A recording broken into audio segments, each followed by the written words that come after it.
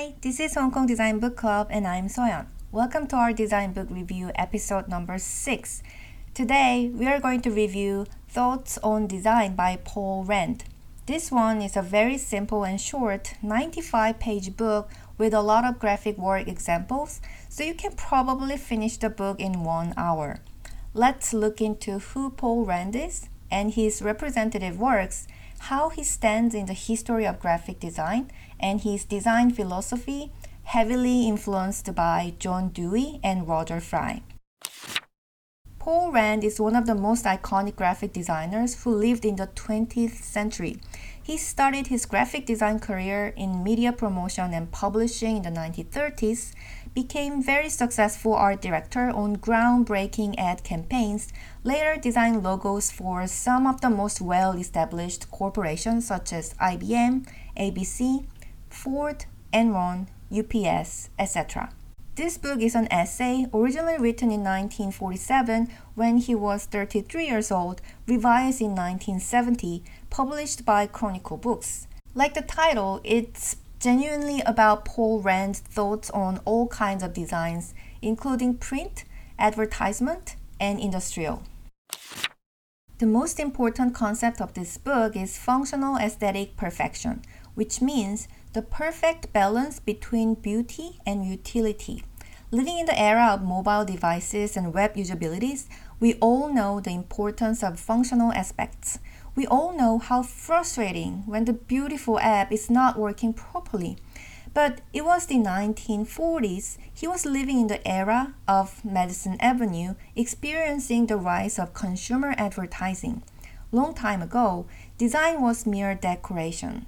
If you look at the Rococo-style furniture, the aesthetics do nothing with opening the drawer or sitting on it. But throughout the Industrial Revolution, technological advancement, modernism, and capitalism, visual communication between the designer and the spectator became more important.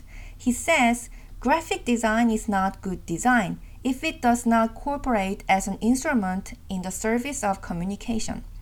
Visual communications of any kind, whether persuasive or informative, from billboard to birth announcement, should be seen as the embodiment of form and function, the integration of the beauty and the useful. We can find John Dewey's influence here. He was an American philosopher who was a progressive voice of pragmatism and liberalism. He wrote about many topics, including art, wrote Art as Experience in 1934. Paul Rand is quoting John Dewey's comment on the relationship between fine art and useful of technological art, says that many, perhaps most, of the articles and utensils made at present for use are not genuinely aesthetic happens, unfortunately, to be true. But it is true for reasons that are foreign to the relation of the beautiful and useful as such. Wherever conditions are such as to prevent the act of production from being an experience in which the whole creature is alive and in which he possesses his living through enjoyment, the product will lack something of being aesthetic. No matter how useful it is for special and limited ends, it will not be useful in the ultimate degree, that of contributing directly and liberally to an expanding, an enriched life. I find this is fascinating. We user experience designers in 21st century try to understand people's emotions, how they react to our services and products under their circumstances, what's the whole experience like, what are their pain points and high points and sorts. And the very concept was already written down in 1934. So aesthetic and utility are two essential aspects of design, and when those two are mutually generative, it can eventually create enjoyment in people's lives. And that was the ultimate goal that Paul Rand tried to achieve through his works.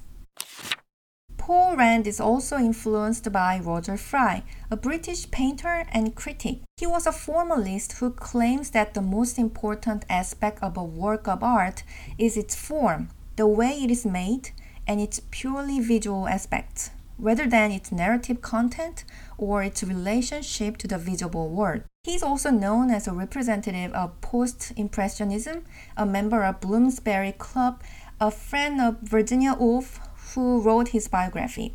In this book, there are at least 3 parts that Paul Rand is quoting Roger Fry.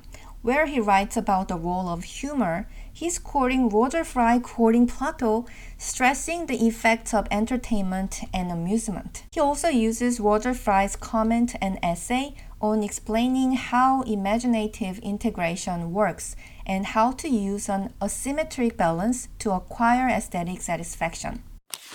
The main topics he writes in this book are symbol, humor, photogram, typography, etc. It's simply entertaining just looking at his graphic works, well corresponding to the topics. I have 2 reservations on this book. There are some universal design principles we can make use, but overall I feel like most of the contents are about printings and advertisement.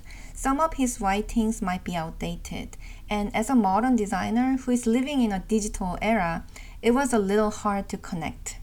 He also kept referring graphic designers as male, keep saying he, him, himself. Some might say, geez, that was 70 years ago, and that was totally normal back then. But still, female graphic designers and copywriters like Cy Pinellas, Flo Cowles existed in that era. We know Peggy Olson is not totally fictional, and I think he could be more considerate when using pronouns. It is not very pleasant experience that the book you just read is proactively marginalizing people like myself. It is also known that he was being hostile towards the people who wanted to accept more diversity at Yale University back in the 90s.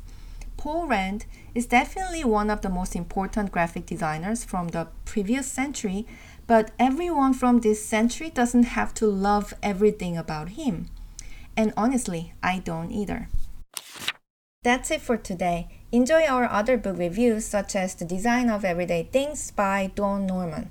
If you liked this episode, please like it and subscribe us. And thank you if you have already subscribed. We have almost 200 subscribers and that is so great. See you next time.